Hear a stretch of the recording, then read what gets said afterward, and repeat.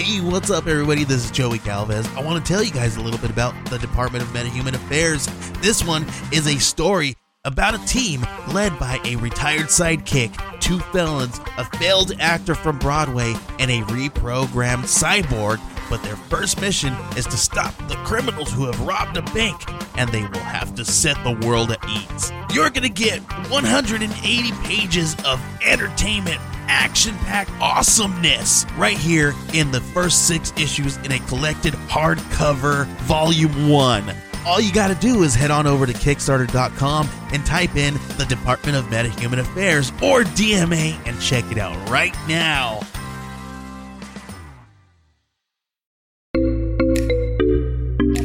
Age of Radio. This podcast contains adult content. Some of the themes or topics may include information on murder, kidnapping, torture, dismemberment, maybe some demonic content, with information on possessions, and paranormal activity. This podcast will also include explicit, horrible, and foul, socially unacceptable, totally uninhibited, adult themes language. So if you're easily offended, if you're easily triggered, then I highly suggest you turn this off now, and if not, just keep in mind, parental discretion is advised. They got him outside this motion picture theater. Wild excitement. Dillinger killed by federal agents commanded by Inspector Samuel Cowley, assisted by East Chicago, Indiana police. The belongings of public enemy number 1. 3 men couldn't carry Dillinger's collection of deadly weapons seized at various places. He had this automatic in hand when killed. His fingerprints, the infallible sign. He spent $5,000 to have them altered with acid, but it failed. 300 points of similarity remained. His face made over, but the G-men recognized him. The eyes and the shape of his head. Tagged in the morgue.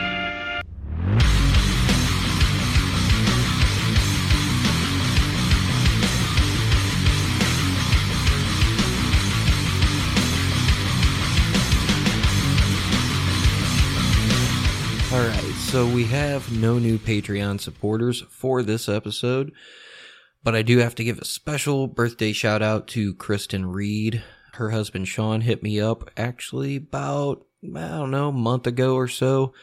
Wanted me to say something, tell her happy birthday. He told me she was a huge Dillinger fan, and I said, hey, how about we wait until I put out the Dillinger episodes about his death? He said, hell yeah. So, happy belated birthday, Kristen. I hope you had a good time. And your old man also is in the $10 tier on Patreon, so I can't wait to drink some beers with you guys over a video call and talk about all kinds of stuff. So with that being said, those of you on Patreon also know that I did about a little 20-25 minute rant a few months back about this episode that I am about to do, and it's not just one episode, I'll be honest, it's probably going to be 3, because there's a lot of stuff to talk about.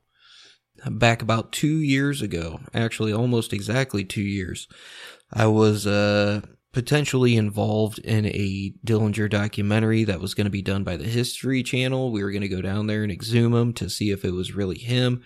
The cemetery put a stop to it. I believe it was Kinetic Content out of California that was involved in that as well, along with a retired FBI guy. I will not name him. I don't know, I might in a future episode. Just some of the conversations that we had, why they think that he survived, and I'll be perfectly honest with you, most of the research that they're going on is either family stories, which we should also know that not all the family agrees that this is not Dillinger, or Dillinger for that matter. They're kind of split. But a lot of their theories and stuff is based off of the work of J. Robert Nash. J. Robert Nash wrote 2 books, has done several interviews, articles related to Dillinger not being the man who was shot in July of '34 outside the Biograph Theater.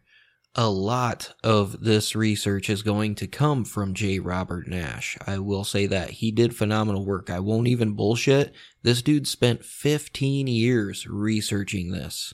He wrote his first book after the first 2 years of research. He wrote his second book about 15 years after he started the research. 2 phenomenal books. There's also another book and a couple other articles I'm going to quote as I go along. This first episode, though, is going to be a synopsis. I'm going to tell you some of the information to how this theory got presented and why it is believed that he did not die.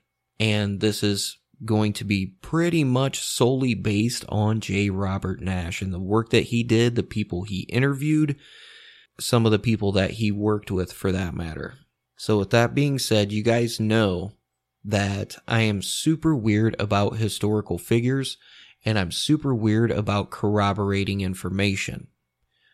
90% of this information cannot be corroborated because it was all one-on-one interviews. None of them were recorded.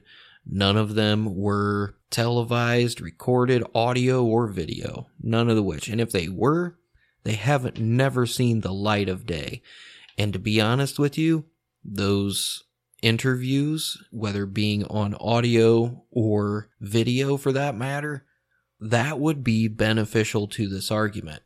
Now, as a podcaster doing what I do, I have to stay impartial. My job is to provide you with all the facts, both sides of the information, and to let you decide for yourself. Now, I will admit, going into this, it was very hard for me to not have confirmation bias. It was hard for me not to be biased in general because I want Dillinger to have lived, all right? But when you start getting down this rabbit hole, which is a lot of information, you have to keep that in mind. And I know some of you are probably sitting back listening to this like, this guy's a fucking idiot. John Dillinger died. I get that. That's fine. Then you can turn this episode off right fucking now because you're not going to like any of this series. But all I ask is that you keep an open mind. You listen to the information presented. There is information that is factual. I will say that, but there is also a lot of information that is based on interviews that one man did, and he wrote 2 books about them. Now, at the end of this series, I will give you guys some inside info about why the documentary did not get made. I will tell you what I was told by Kinetic Content out there in Hollywood. I will tell you about some conversations between me and the other people involved. Whether I was going to be involved or not, I don't know. Doesn't really matter now. What happened was they shot the documentary anyway, and one thing that you have to remember when you do eventually watch this documentary is that every documentary is funded by somebody. There is somebody paying for this documentary, whether it's independent or backed by a network. If it's independent, it's probably going to be more biased because they are trying to sell an agenda. That's the whole purpose of making a documentary, is to push your argument.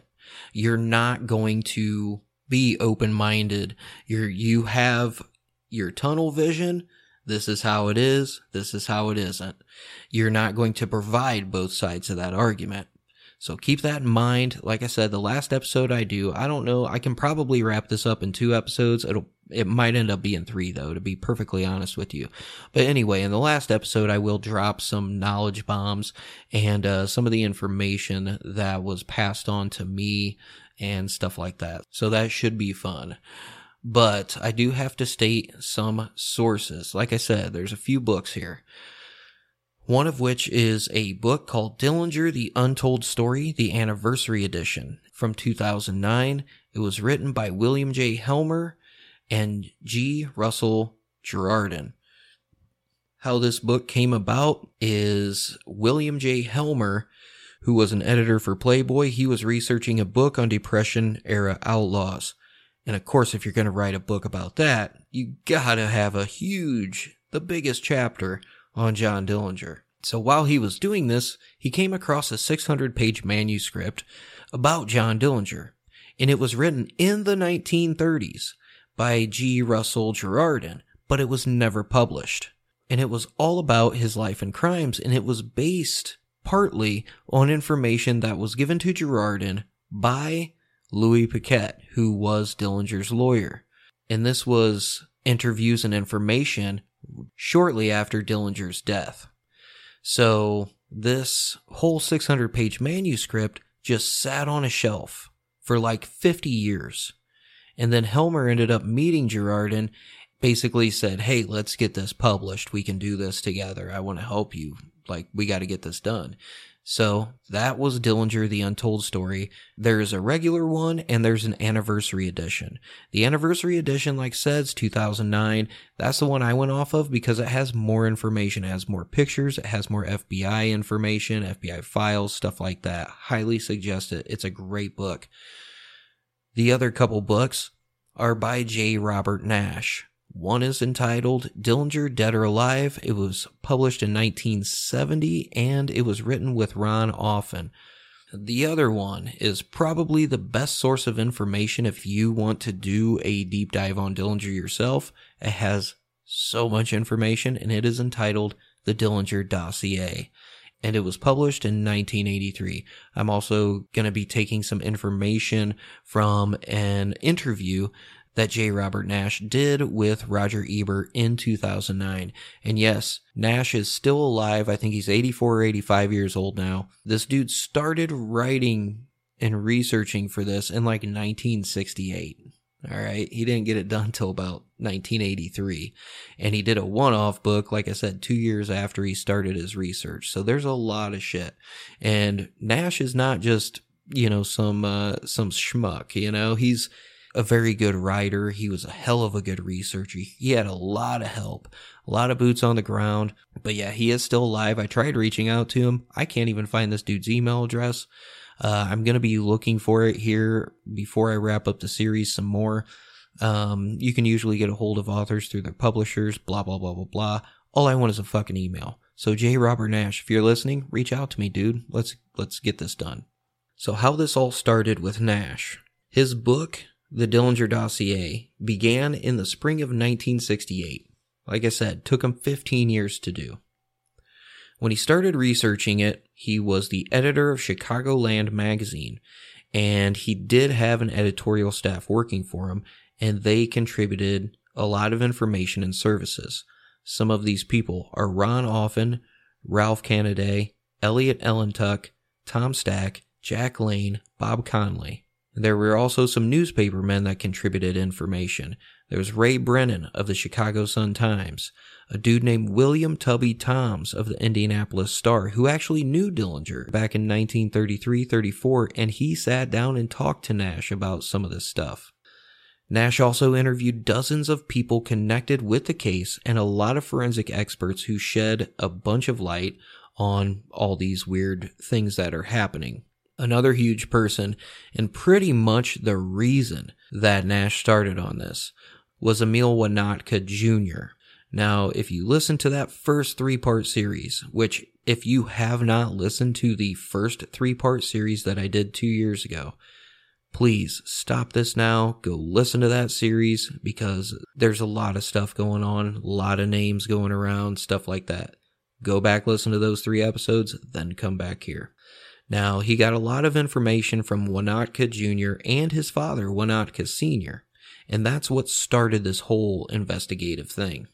Apparently, Evelyn Frechette, known as Billy, also gave a one-time interview to Nash as well, and this is, I believe, the only interview she ever did regarding John Dillinger.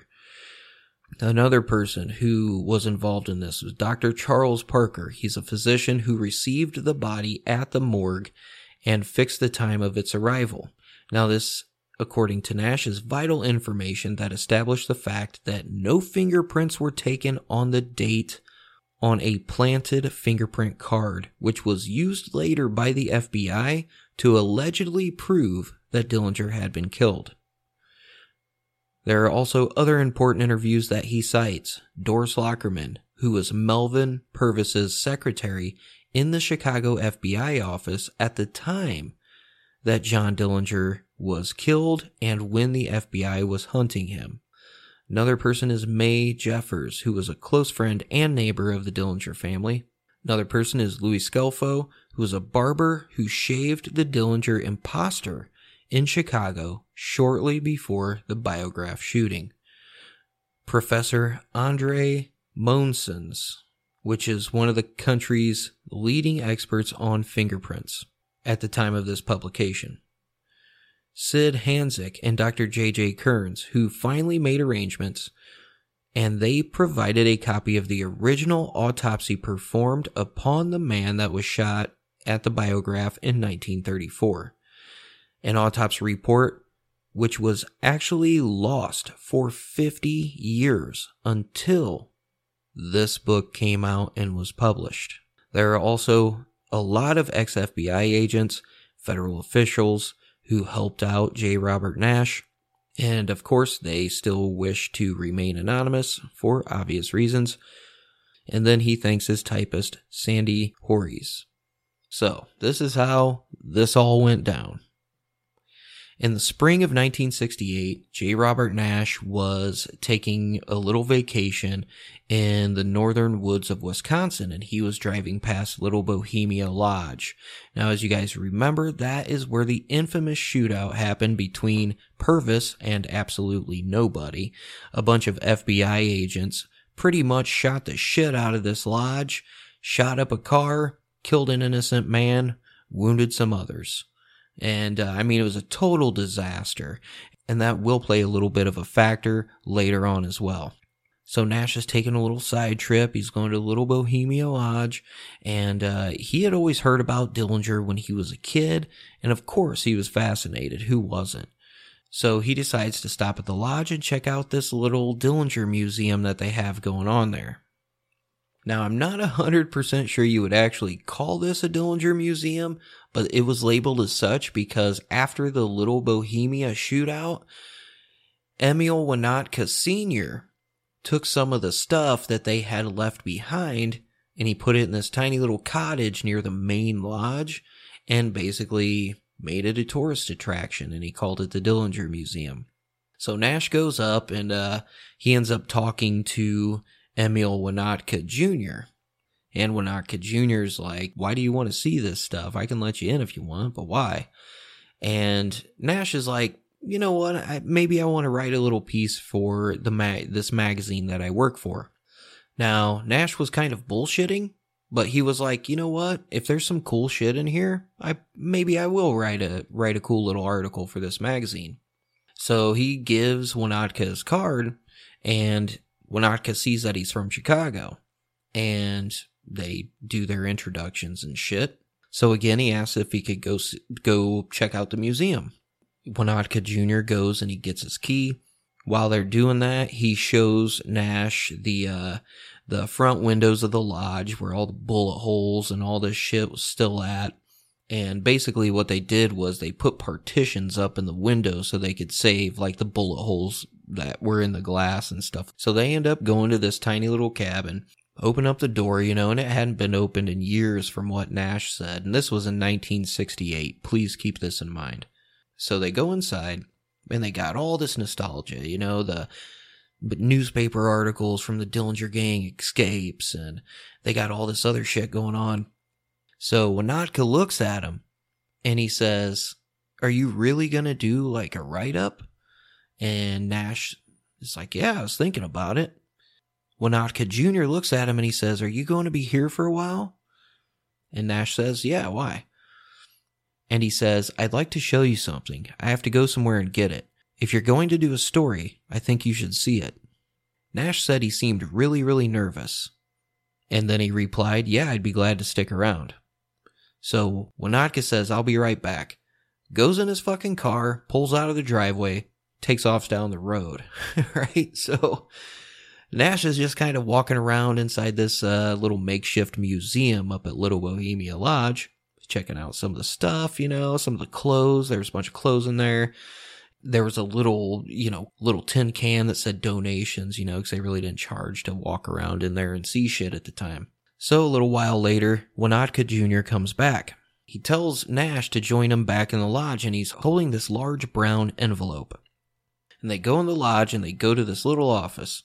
They sit down, and he opens up this envelope. And Winotka looks at him and says, I got this several years ago. It's a letter and a picture. Here. And Nash looks at this picture, and it's an old man. He's staring at the camera, said his mouth was kind of sagged, his nose was big, and his ears were a little pointed, but he said he noticed his eyes because they were very fierce. Now this letter was dated July 30th, 1963, and it was postmarked from California. And here's what it said. Dear Sir, I am sending a letter and photo of Dillinger as he looks today for you to place on exhibit in your museum. The man shot was James Lawrence. He told the woman in red, Anna Sage, he was Dillinger. After the shooting, Dillinger moved to Hollywood, where he has worked ever since under an assumed name. J. Edgar Hoover stated, quote, there is every indication that the man shot is Dillinger, except the proof.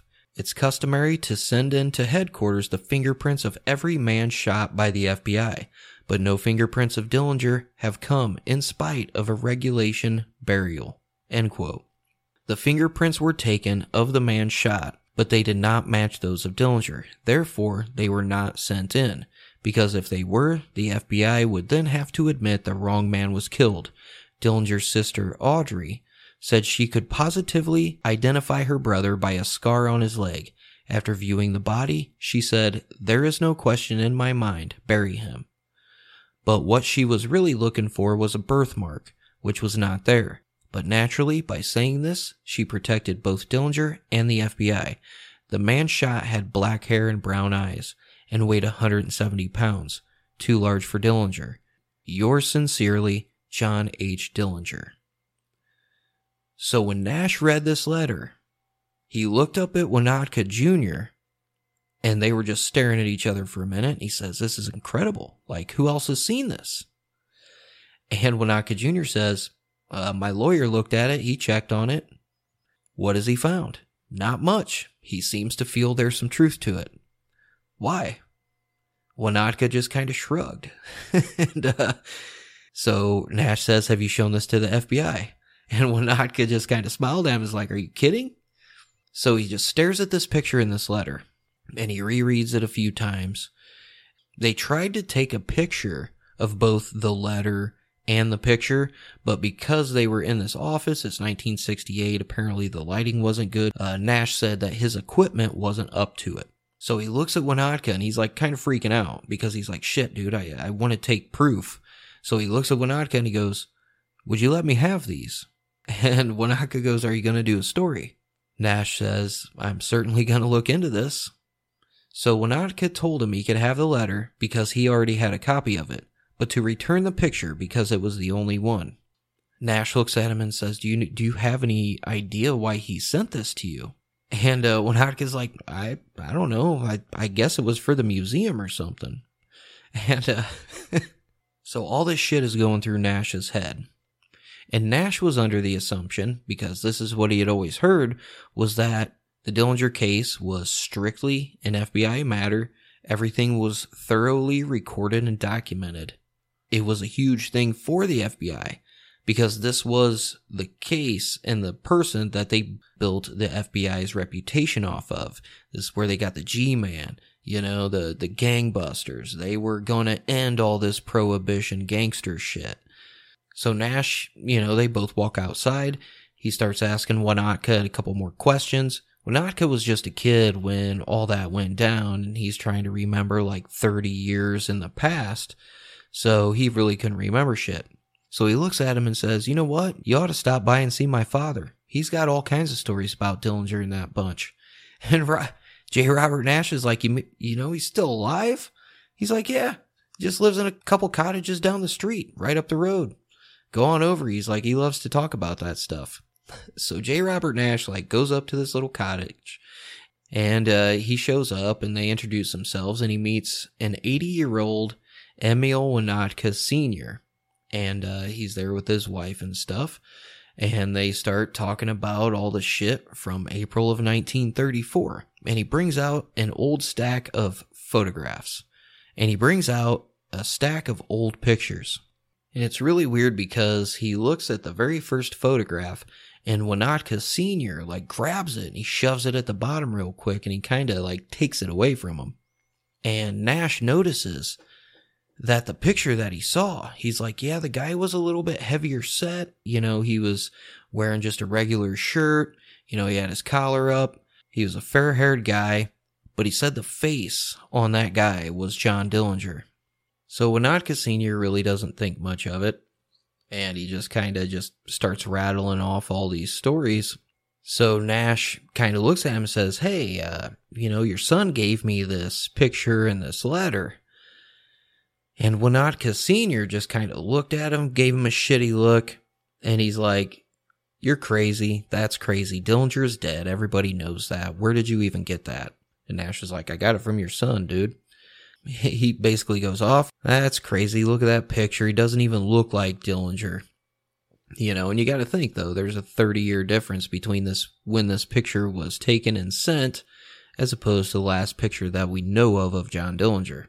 And he repeatedly insisted that the man in the picture from the letter that Winnetka Jr. had gotten, he keeps insisting, he's like, that's not him. He's dead. You're crazy. Nash, at this point, is kind of confused. He keeps rereading this letter, and he's like, man, what the fuck, dude? He's like, could this, you know, be a real thing? So he goes, and he starts driving back to Chicago. And on a little side note, there is a legend that John Dillinger had actually buried in a suitcase on the property of Little Bohemia $200,000 in cash. Now, as we talked about in that first 3-part series, there is a very, very great chance that Winnetka Sr. knew some of these guys before they even got to the lodge. As it turns out, Louis Paquette, who was John Dillinger's lawyer, was also, at one point in time, Winnetka Sr.'s lawyer. So there's a nice little tidbit of information for you. So it's not just like they were two strangers when John Dillinger showed up there at Little Bohemia. So let's take this for instance. How easy was it to disappear in 1934? Alright? Yeah, the Great Depression. Everybody is out of work. Farmers, businessmen, shopkeepers, factory workers, everybody had gone fucking bankrupt. Everybody's begging for work. Everybody's drifting around looking for any fucking job that they can get. Damn far cry from the times we live in now, to be perfectly honest with you, almost 100 years later. So it's not that hard to disappear when people are drifting from town to town. There's no identification. Everybody's just working for basic slave wages, anything that they can do, eating any meal that they can find for the most part. So it's like total chaos, right? There's no social security cards, there's no credit cards, there's no systems in place to verify anybody's existence. None of that shit existed. There was literally nobody on paper. You could change your name and just go somewhere else and be somebody else and live out the rest of your life. It's not that far-fetched of a theory. So it brings up a good point.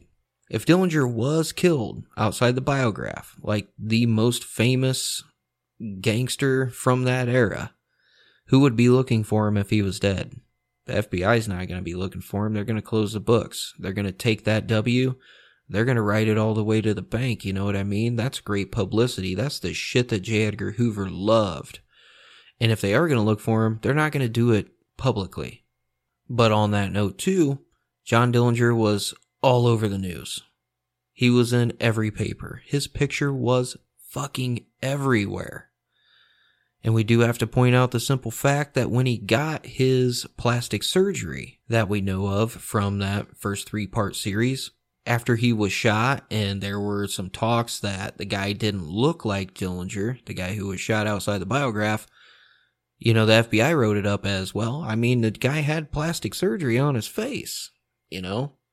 But in all honesty, when Dillinger got that plastic surgery, he was so fucking mad at the doctor, he wanted to kill him. Because he took a look in the mirror and he said, you didn't even do anything. Like, I don't even look any different. Like, literally all he did was he took a fucking mole off and he filled in the indent in his chin. That's about it, dude. You know what I mean? So that's why Dillinger grew that stupid mustache. So the way that the FBI, the federal government under FDR, they were trying to control the narrative of the FBI just being infallible. Like, they were perfect. They didn't fuck up. Especially after Little Bohemia, because that was a huge fuck up, and they couldn't do that again. So basically, it got to a point where J. Edgar Hoover was in control over everything. Whatever the FBI said was the final word. You didn't question it. This is how it was. Nobody questioned the FBI. Politicians did not question the FBI. The media didn't question them. If somebody would have spotted Dillinger out there and called the FBI and said, hey, there's a guy who looks like Dillinger out here in California working in some fucking machine shop, FBI is going to be like, you're crazy. The guy died in 1934. It's not him. For several reasons, one of which being J. Edgar Hoover can't be wrong. That's impossible. And they're not going to admit that they fucked up again.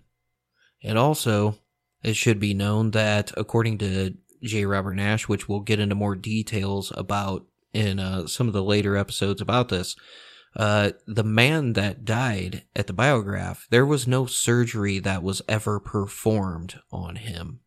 So that raises another question, right? And also, if we know anything about Dillinger from those first 3 episodes, Dillinger was not a dumb guy. Dillinger was extremely intelligent, and he knew how to plan ahead. He planned everything ahead. He planned it 10 times over. He ran it 50 times over in his head. I mean, this guy planned ahead so much, he had gas cans set off of the road of almost any back road, covering up through Michigan, Indiana, Illinois, Wisconsin, Iowa. So, to think that he wouldn't plan something like this out, I don't think that's a possibility, right? And we also have to take into consideration, in this year and a half, Dillinger was smart enough to get away and avoid cops and get away from getting arrested and still break out of jails and avoid all these cops in 7 different states, and that included the FBI. So don't think for a second that John Dillinger was just a dumb hick from Indiana. He was not. So while J. Robert Nash is researching all this shit for 15 years, I mean, he's talking to eyewitnesses who were at the Biograph Theater. He's talking to local and federal authorities, everybody. But in 1979, he ends up meeting this really old bank robber who used to be a really close friend of John Dillinger. I will say this. I don't know who this guy, I know his name, but I have never fucking heard it. You know what I'm saying? So when he says he was a super close associate, I don't know. I don't think Dillinger had that many close friends. But this guy explained to Nash what really happened after the whole Biograph Theater incident on July 22nd, 1934. And it is one hell of a story. I am not even going to bullshit you. And Nash himself even states in this book, in the Dillinger investigation, especially historians should have been most cautious in accepting the facts that came most easily to hand, because powerful people had a strong vested interest in such an acceptance. And that was the last excerpt of the foreword of J. Robert Nash's book. Like I said at the beginning of the episode, we're going to hit you with some facts, we're going to hit you with some information, and then over the course of the next 1 or 2 episodes, we're going to do more in-depth and we're going to break that shit down. Because researching this, I'm probably more critical than any of you. Because I want this to be true. I'm trying to disprove it the most I can, or the best I can, I should say. And it's hard to do, because I cannot say this enough. This information is based on one person's research. This person did all the interviews, went everywhere. I am not even lying. This guy literally in 68 and 69, in those 2 years, dude, he went all over the fucking place just interviewing all these people himself. But like I said, there's no audio of it, there's no video of it, and I understand his mindset, He was just trying to write this shit down and do his research and stuff like that. I get that. But when it came towards the end of the research, or after even a couple years, while he was writing his first book, the Dead or Alive book, like, get some form of documentation other than your word. We have to be able to corroborate this information. And most of this information cannot be corroborated. But that does not mean that this information is not factual, because there are a lot of fucking facts. This dude talked to a lot of people, and not just eyewitnesses. He talked to forensics experts on the bullet trajectory, from John Dillinger's fucking wounds. He talked to everybody. So there is a lot of fact in his research. I'm just saying, you have to keep an open mind and listen to what I'm saying, but I want you guys to stay a little bit skeptical as well. So here's some more shit, okay? The craziest thing about J. Robert Nash's research and his 2 books is that the FBI has never refuted anything around his theory. And he's actually written more than those 2 books just about the shooting at the Biograph, right? The FBI has never refuted any of those facts, which is fucking weird. All they will say, which is very rarely, is that John Dillinger died at the Biograph in 1934. J. Robert Nash presents 20 years worth of books and research, and that's all the fucking FBI will say. So with that being said, we're going to take a small break here. All right. Meet me back here in a few minutes. Go get some drinks. I'm going to play a few commercials. I'm going to drop some shit on you. So I need your full attention when you come back, all right? I'll meet you guys back here in a few minutes. All right, and we're back. In order to try to explain some of this shit, we do have to build some context. We do have to provide some of that. So let's talk about the FBI back in the late 1920s, early 1930s. J. Edgar Hoover, piece of shit in my book, took over the Bureau in 1924. He replaced a guy named William Burns. At the time, the Bureau was crazy corrupt, all right? There were crooked FBI agents all over the place. There was blackmail, extortion, all kinds of shit. So when Hoover took over, he basically instituted absolute control over everything. He had control over all the agents. All of them had to report directly to him from all the field offices. There were no major federal cases closed until Hoover closed them. And he would not close them until he reviewed each fucking case daily. Like, he would get them in every single day and he would review every fucking one of them personally. And these are cases coming in from FBI agents all over the place out in field offices, right? Hoover personally announced or approved all press announcements on every fucking case. He had total control over what they call the mouth and the words of the FBI regarding anything that was in the press. So he was trying to build up the FBI as just the baddest dudes on the planet. They were fucking invincible. They didn't mess up. If you fucked up and you got under the watch of the FBI, you were going to go down no matter what. So he was trying to manipulate all the public image, all the press, all the newspapers, the radio, everything. And he did this by lying and fucking cheating.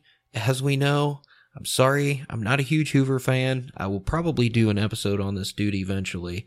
But anybody, if your history teacher did their job when you were in school, you know that Hoover was a pretty big piece of shit. Now, when I say he cheated and lied, here's a for instance. He issued a statement and reiterated the fact, later on in other articles, that it was in fact FBI agents that captured Machine Gun Kelly, who was another gangster. And he said that they captured him in a rooming house, and when they burst through the door of his room, George Machine Gun Kelly, according to J. Edgar Hoover, stood there quaking in his underwear pleading, "Don't shoot, G-men, don't shoot." That is an absolute fucking lie, alright? Machine Gun Kelly was captured by Memphis, Tennessee police detective named Sergeant William Rainey, and he slipped into Kelly's bedroom on a night in 1933. He put a fucking gun to his head and woke him up. Machine Gun Kelly woke up and said, "Well, I've been expecting you fellows." You know what I mean? He fucking knew he was screwed. So Rainey took him down to the Memphis police station, and then they booked him and turned him over to the FBI, who were waiting at those headquarters. Absolutely none of them were present when Machine Gun Kelly was captured. So there's a nice little for instance on how J. Edgar Hoover would bullshit and stretch the truth to make the FBI seem just crazy badass. And I mean, I'll give him one thing. He had the right idea. Like, the intention, I get that. I totally understand that. But the funniest part is that, as we know, back then, the FBI didn't have jurisdiction over everything like they do now. Local authorities were the only ones who could arrest suspects, and then they would turn them over to agents. FBI couldn't go anywhere unless local authorities were like, "Yeah, we need your help. Come in and help us. You have permission." Like, that's how it worked back then. It's not like it is now. The only reason Dillinger was an exception is because he violated the Dyer Act, and that was when he broke out of Crown Point and stole the sheriff's car and drove it across the state line. Driving a stolen vehicle over a state line was in violation of the Dyer Act. That's what made it a federal offense. That's what made the FBI have jurisdiction in Dillinger's case. Like, before that, they couldn't do shit, alright? So when it came to Dillinger, you had all of these Robin Hood type stories. You know, he goes into the bank in Greencastle, Indiana, sees a farmer standing in front of a teller with some cash. Dillinger says, "Is that your money or the bank's?" Farmer says, "This is my life savings. I just drew it out of the bank." Dillinger, he's a farm boy. He said, "Put it in your pocket." And this is literally a documented event. Like, that shit happened. So Dillinger ended up becoming this huge national hero because FDR just got elected. Okay. Hoover's trying to build the FBI into this superpower government force that can just do anything they want whenever they fucking want. They fucking both hated Dillinger. FDR was calling Hoover every single fucking day. "You better do something. You better get this man, Edgar." You know what I mean? So Hoover, in turn, it was the trickle-down effect. He's putting all this shit on Purvis, because Purvis was this young dude out here on the ground trying to make a name for himself. You know what I mean? He had something to prove, too. So it's just like this whole trickle-down thing. FDR is busting J. Edgar Hoover's balls like crazy to get Dillinger, no matter how you do it, at any cost. And in turn, Hoover's looking at Purvis, get him, whatever the fuck you have to do. And that's partly one of the reasons that the shootout at Little Bohemia happened. And it was a total fucking disaster. And it was because Purvis had all this pressure, and it was because Hoover had all this pressure from FDR. Because people were looking up to John Dillinger, and people who were robbing fucking banks. Because all of the press, all of these newspapers, all the radio, they're like, "Hey, all these banks failed the country and totally fucked over all these people, all these hardworking people. And you have these guys like Dillinger who are out here robbing them. Like, fuck them, man." You know what I mean? So, like, they had people cheering them on. That's why the public loved John Dillinger. And that is why the government absolutely hated him. They were making him fucking look bad. They were making them look bad at every turn. And the government could not get John Dillinger. They couldn't do it. And I know it seems like I'm going on a tangent, but I'm not. Like, this is all pertaining to, you know, what's going on, and it's context, okay? Now, the whole thing at Little Bohemia is one of the things that probably set the Biograph Theater incident in motion. Because Hoover, like I said, had told Purvis to get Dillinger or resign. So after the whole Little Bohemia fucking disaster. You had an innocent man that was killed. You had 2 other men that were badly wounded. And you had like 20 trigger-happy FBI agents that just shot the shit out of anything and everything. And Purvis, I mean, I respect the dude for being so ambitious. I really do. But he was irresponsible. He had no fucking clue what he was doing out there. But he is getting pressured into all these crazy-ass things by Hoover, because Hoover wants it done now. So when news about Little Bohemia broke out, all the public starts denouncing Hoover. They start denouncing Purvis. They start denouncing the FBI. And they start calling them a bunch of gun-happy goons, saying they all need to resign. They're hurting innocent people. They're out here shooting up shit for no reason. So Hoover fucking freaks out, right? And he tells Purvis if he didn't get Dillinger quick, he would personally preside at Melvin Purvis's public crucifixion. Okay? So, is it so strange that Melvin Purvis, in July, when he's approached by a guy named Sergeant Martin Zarkovich, who is one of the most crooked cops in East Chicago, Indiana Police Department. And one of the funniest things is J. Robert Nash actually met and sat down and talked to Martin Zarkovich about this. And the meeting ended up abruptly ending because Martin Zarkovich threatened to shoot J. Robert Nash if he asked any more fucking questions about this shit. I don't know why I find that amusing. I think it's awesome. But Zarkovich was a completely crooked piece of shit cop. But yeah, like J. Robert Nash shows up, starts poking around, asking questions about Melvin Purvis and Anna Sage and John Dillinger, and fucking Zarkovich just stood up, put his hand on the butt of his pistol, which was in his fucking pants. The dude's like 80 years old, straight up threatened to shoot him. But how this works is Zarkovich was an acquaintance with Anna Sage. It was more than an acquaintance. Like, she was Zarkovich's mistress for years, okay? And what it is he protected her bordello operations in Lake County, Indiana, until she became so notorious, she had to actually move her bordello operation to Chicago. She was a madam. All right. So Zarkovich tells Purvis that Sage told him that one of her girls, who was Polly Hamilton, is seeing a man that she thought was Dillinger. Zarkovich told Purvis that he could arrange for him to talk to Sage about it if he liked. Purvis asked Zarkovich why he was doing all this. You know, trying to help the FBI. Everybody knows Zarkovich is a dirty fucking cop. And Zarkovich said that he wanted to get Dillinger because Dillinger had killed a good friend of his, which was a police officer in Gary, Indiana, during a recent bank robbery, which was completely bullshit. Like, Dillinger didn't rob that bank. Zarkovich did not have any fucking friends on the police force because all of his friends were fucking mobsters and gangsters because he was on the take. So Zarkovich said, I'm going to set up Dillinger. And he told Purvis, I want to be the only person to shoot and kill John Dillinger, but I'll give the FBI all the credit for it. That way I can get my revenge for him killing my friend, and you guys will get all the credit. You guys will be famous. So Purvis, of course, is willing to do fucking anything at this point. And he meets with Anna Sage, who, as we know, is the woman in red. And we also know that she wasn't wearing red. She was actually wearing orange. So Purvis meets with Anna Sage a few nights later in Lincoln Park.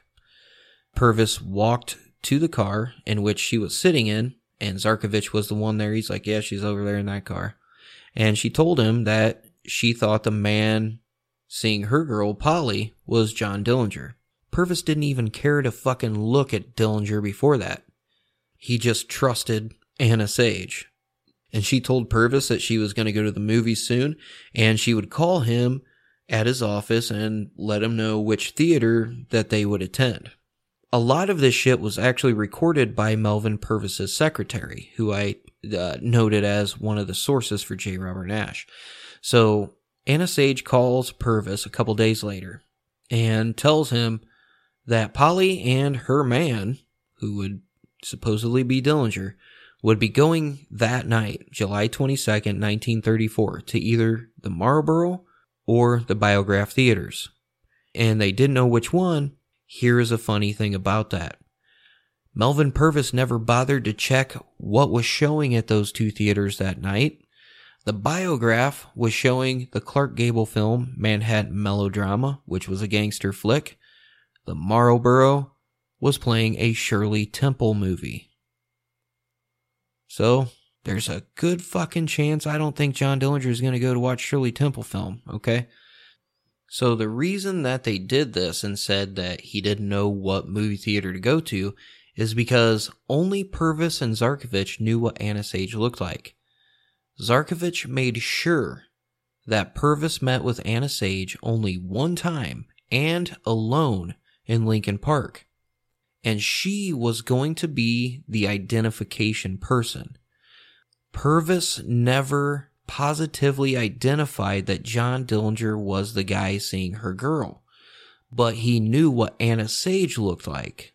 So when they would see her at the movie, they would automatically think that any guy with her that remotely resembled John Dillinger would in fact be John Dillinger. So Zarkovich tells Melvin Purvis, I'm going to go to the Marlboro with some of your agents and wait there. If she shows up, we'll let them go into the theater and call you to come over with your other agents, and I'll shoot him when he comes out of the theater. You go to the Biograph, and if they show up there, you call me and wait until I get there, and I will shoot him when he comes out of the theater.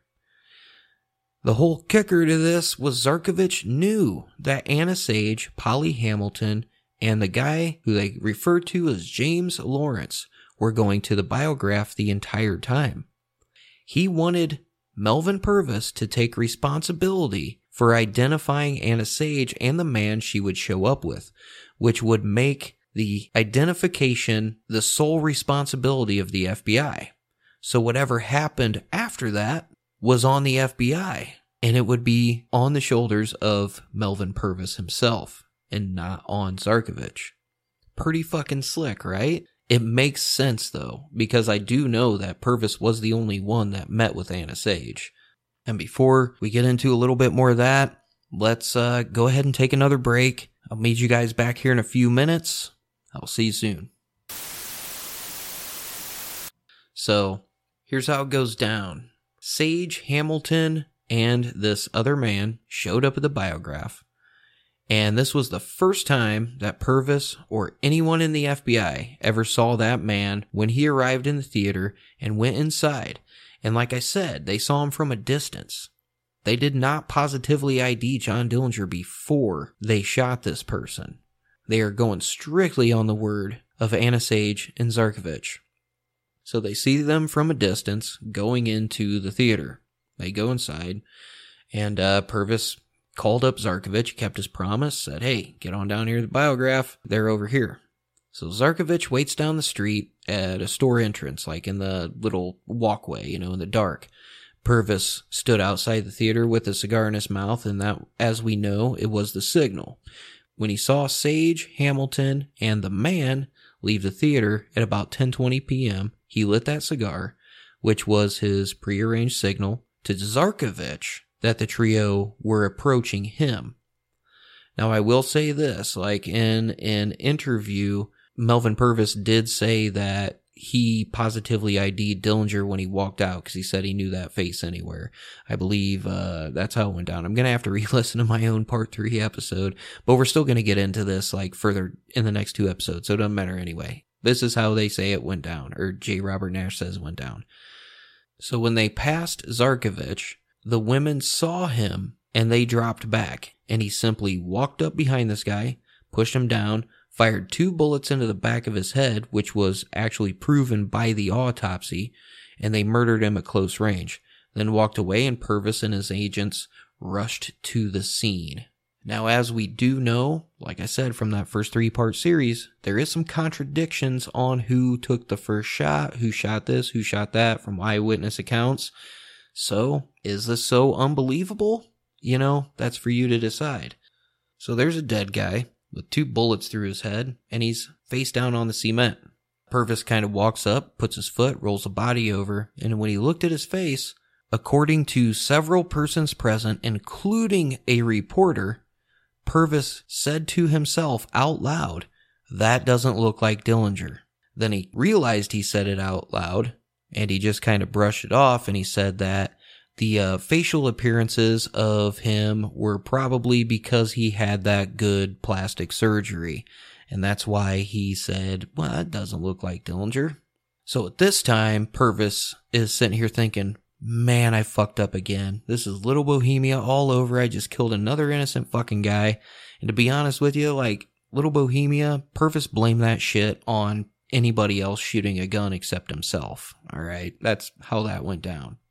So according to J. Robert Nash, a few hours later, he really did learn that he had killed the wrong guy when two physicians who were top pathologists, and Nash interviewed both of them, told him that the man killed outside the biograph could not have been John Herbert Dillinger. So Purvis finds Zarkovich and he's like, what the fuck, man? And Zarkovich is just like acting all surprised and shit. He's like, Anna Sage must have conned me, man.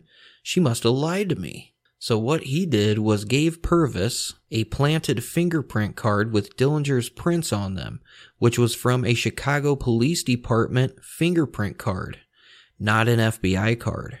And Zarkovich would definitely have access to something like that, especially since Dillinger had gone through that area and been fingerprinted.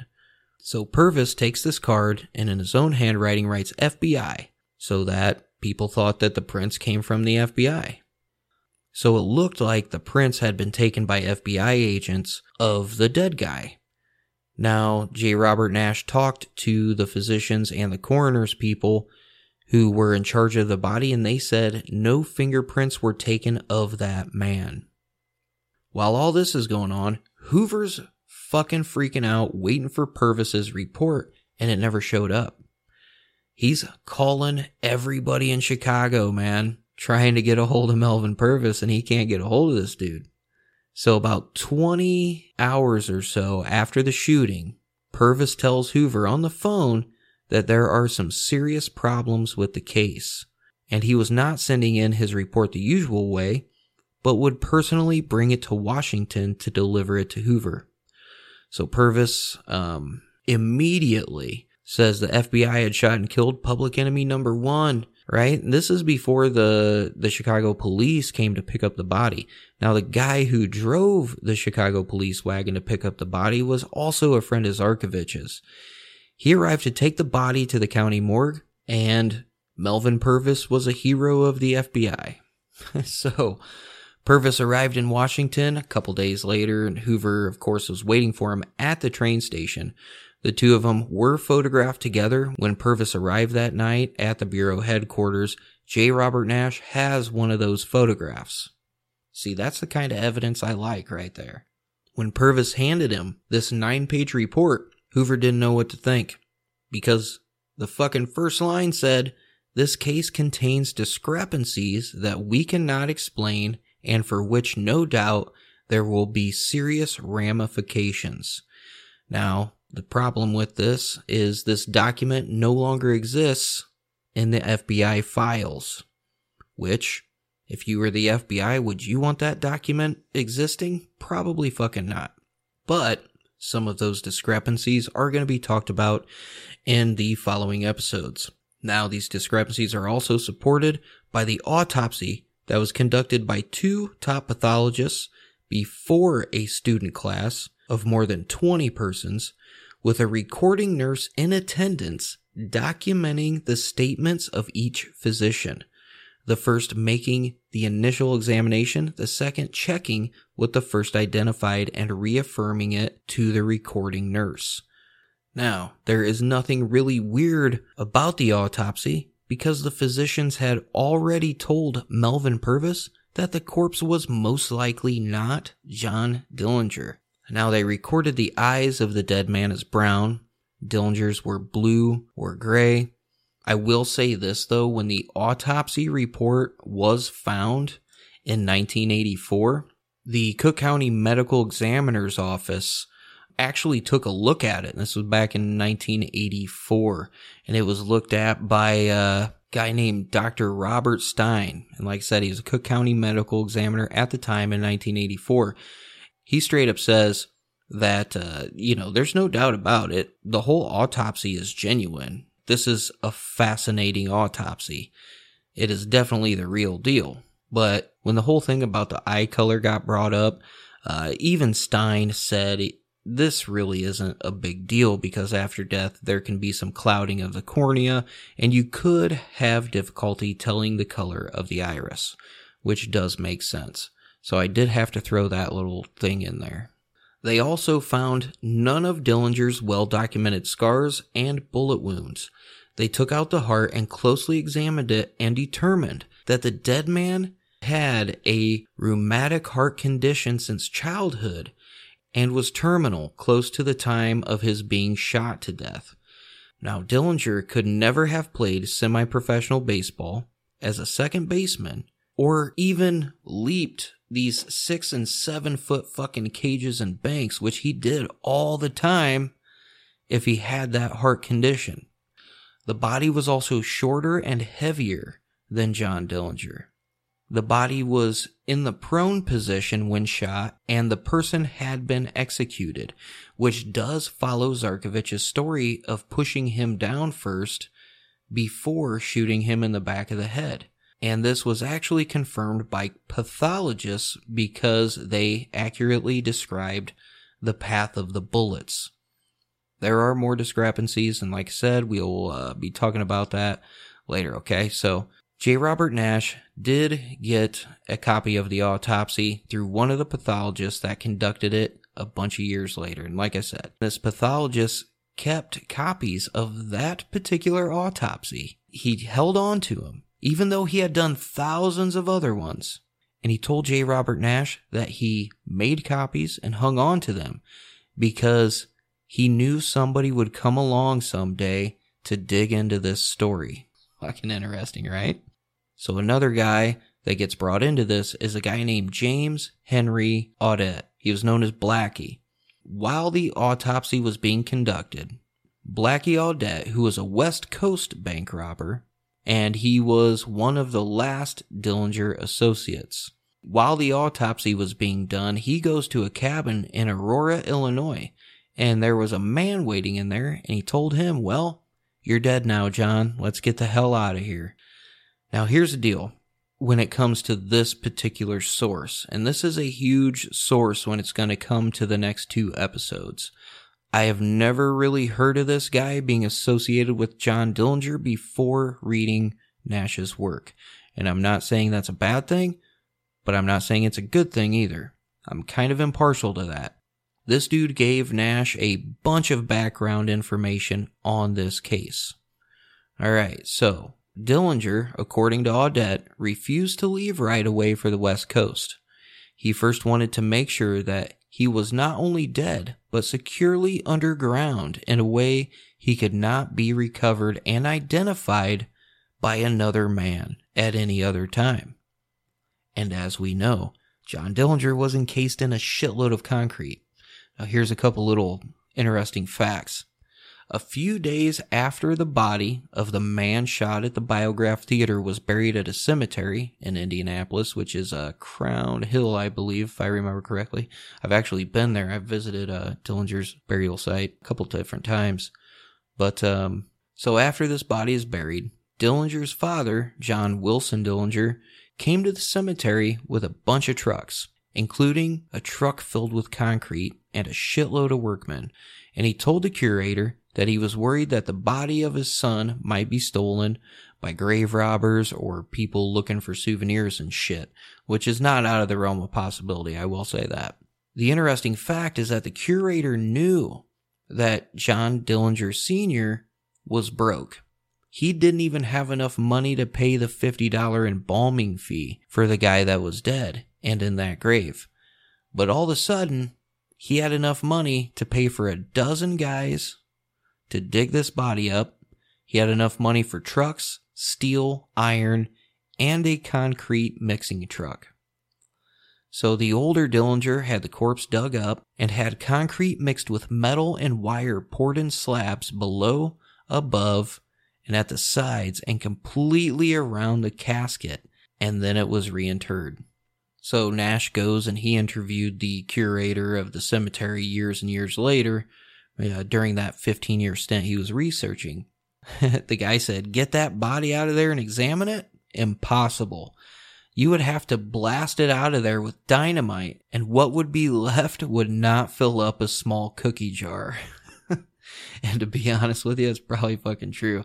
That's kind of what I was wondering when we were gonna, if I was gonna be involved in that documentary and we were talking about it. And I mean, obviously we have jackhammers and all kinds of crazy shit now, but the fact that the concrete was mixed with metal and steel and shit, oh man, that would have been a pain in the ass. So when Nash told that to Blackie Audette years later, Blackie Audette said, "That's why John wanted that body buried that way. In fact, when the work crew drove into that cemetery to pour all that iron, steel, and concrete around that dead guy, John and I were sitting in the back of one of those trucks, and we helped him do the job. And John had his name put on that headstone to read John H. Dillinger Jr. He wasn't a junior. There was no junior. His father's name was John Wilson Dillinger. John had that junior put on as a way of a joke, that the man taking his place in that grave was a junior, his own." That's pretty fucked up, and I mean, like, it does say junior at the end of it, so I don't know. But he said later that night afterward, Audette drove Dillinger west to Klamath Falls, Oregon, where he met and ended up marrying a young Native American girl. And that's when Audette gave Nash a picture of both of them taken around 1948, which he employed in one of his books, and which I actually have a picture of. It's a pretty grainy photo, not gonna lie. I will probably just post that in the podcast group. I don't want to post that publicly. I think it's fair if you want to see it. You can spend the $10 on this book because it's fucking insanely good. And that is in the Dillinger Dossier book, by the way. So that brings us to who's the dead guy. Anna Sage and Polly Hamilton only knew him as James Lawrence, and we will get more in depth on him also in the future. He worked as a clerk at the Commodities Exchange on LaSalle Street, and there's no record of him there. He was not a well man, according to Audette, who claimed that he actually agreed for several $1,000s to imply to Sage and Hamilton that he might be the infamous bank robber. So he was actually trying to get Blackie Audette for a couple $1,000s to tell Sage and Polly Hamilton that he was John Dillinger just for clout or, whatever kind of pseudo fame. Either way, they say he was murdered by Zarkovich. And according to Blackie Audette, like I said, I've never heard of this dude in anything that I ever researched on those first 3 episodes. But according to him, Zarkovich was paid $10,000 or more to set up the wrong man by Dillinger. And that makes him, Dillinger, and Audette, and most likely Sage, all parties to this whole conspiracy. Now, Martin Zarkovich made sure that Polly Hamilton disappeared and Anna Sage was deported, both of which are true.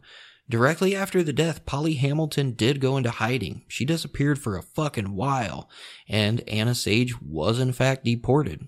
But apparently, J. Edgar Hoover had no problem with that, because he was trying to get rid of anyone associated with the case, including Purvis, because he ended up firing Purvis like the next year, dude. So supposedly that's how it all went down, right? And they basically all made sure that John Dillinger just stayed dead forever. But apparently he could not, because he started sending letters and pictures to several persons many, many years later. And he was basically telling everybody, hey, wrong man was shot outside the biograph. That wasn't me. Da-da-da-da-da. That's how J. Robert Nash came across one of those letters, which is the one that Emil Winnatka Jr. gave him. And that's what he started this research on. According to J. Robert Nash, one of those letters was also sent to Melvin Purvis. And this was, according to J. Robert Nash, not me, the reason that Melvin Purvis ended up taking his own life all those years later. And this one really fucking got me if this is true. Because there's a lot of weird shit going on with Dillinger's birth, okay? Like, Dillinger's sister, Audrey Dillinger, was 15 or 16, alright, when Dillinger was born. Now, according to Evelyn Frechette, Billy Frechette, who was Dillinger's girlfriend, when she gave the only interview ever to J. Robert Nash, she told him, which is what he was kind of suspicious about, was that Audrey Dillinger was not Dillinger's older sister, but actually his mother. This is why Audrey gave the phony identification of the dead man, so that she could protect her son. I don't know how I feel about that. I'm not even saying like there's anything incestuous. I'm not even saying that. I'm just saying like, is it possible? Yeah, because when John Dillinger was born, there's no real birth certificate. He was born by a midwife, and all it says is infant. There's not even a fucking name. You know what I mean? And when John Dillinger's mother, Molly, and I say mother with quotation marks, his mother, Molly, died, Audrey raised John until John Sr. got remarried. And even after that, dude, everybody in the family said that Audrey looked after him more than her other kids, which would kind of make sense, you know, and apparently J. Robert Nash was kind of suspicious about that fact because of his research and shit. But yeah, I guess Evelyn Billy Frechette told him that, yeah, that was true. And like I said, I'm not even insinuating like anything incestuous, just the fact that the person who was supposedly his older sister wasn't actually his older sister. Unless maybe there was something weird. I don't know. But anyway, all I know is John Dillinger looks like his dad. I know his dad is his dad. So there's that. All right. So when J. Robert Nash goes to talk to Zarkovich, he starts getting all fucking suspicious, right? And he straight up challenged Nash, dude. Like, Zarkovich was like 6'5", right? He stands up, unbuttons his fucking holster and shit. He's got one hand on his gun. He's like, you telling me something's wrong here?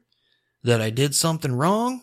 Because Nash was in there basically accusing him of, you know, fucking killing an innocent guy or whatever. Nash went ahead and was like, I got the fuck out of there. That's probably a good idea. So, J. Robert Nash even went and interviewed Russell Clark, which was the last of the Dillinger gang released from prison. He went to Indianapolis and interviewed him and said he had been in touch with Audrey Dillinger, who lived in the area, and this was around Indianapolis.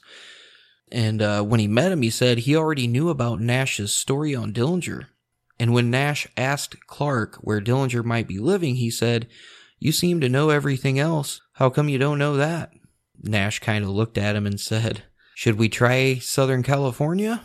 And Russell Clark was like, why there? Apparently, Audrey used to frequently go visit Southern California, even though there were no relatives living anywhere in that area. But she would go visit there quite frequently. So Russell Clark says, go to Puente, wise guy. You got the guts for everything else? Why not that? And Russell Clark actually died a short time after that. So he gave him the name Puente, California. And J. Robert Nash did go there. And he did meet up with a man in a dark room. Whether or not he thinks that's John Dillinger, that's for J. Robert Nash to decide. And as for this part 1, that's all I fucking got for you because my voice is about to go. I've already had to record this episode twice because my processor took a shit the first time I recorded it. Didn't know it till I went to go edit, which is fucking great. I hate that shit. But anyway, I hope you guys enjoyed this episode. I got part 2, more than likely a part 3. We're going to get into some more details. Like I said, I'm trying to be very, very impartial. As you heard, like I was interjecting little tidbits and facts, you know, as counterpoints to a lot of this because I'm trying to stay down the middle because above anything else, I want I want to know yes or no. I'm not trying to persuade you into shit. I'm just trying to present you guys with all the facts, both sides of the argument, because here's the deal. You're not going to get that from a documentary. You're not going to get that from a fucking Expedition Unknown TV show. They all have an agenda. They're trying to push a certain agenda. I have no fucking agenda. Do I want John Dillinger to have lived past 1934? Fuck yeah, I do. But I'm not going to sit here and exclude information to try to get you to agree with me. That's just not fucking right. So, with that being said, I hope you guys enjoyed. Again, I'm so tired. I'm going to drink a beer. I will see you folks on the flip side.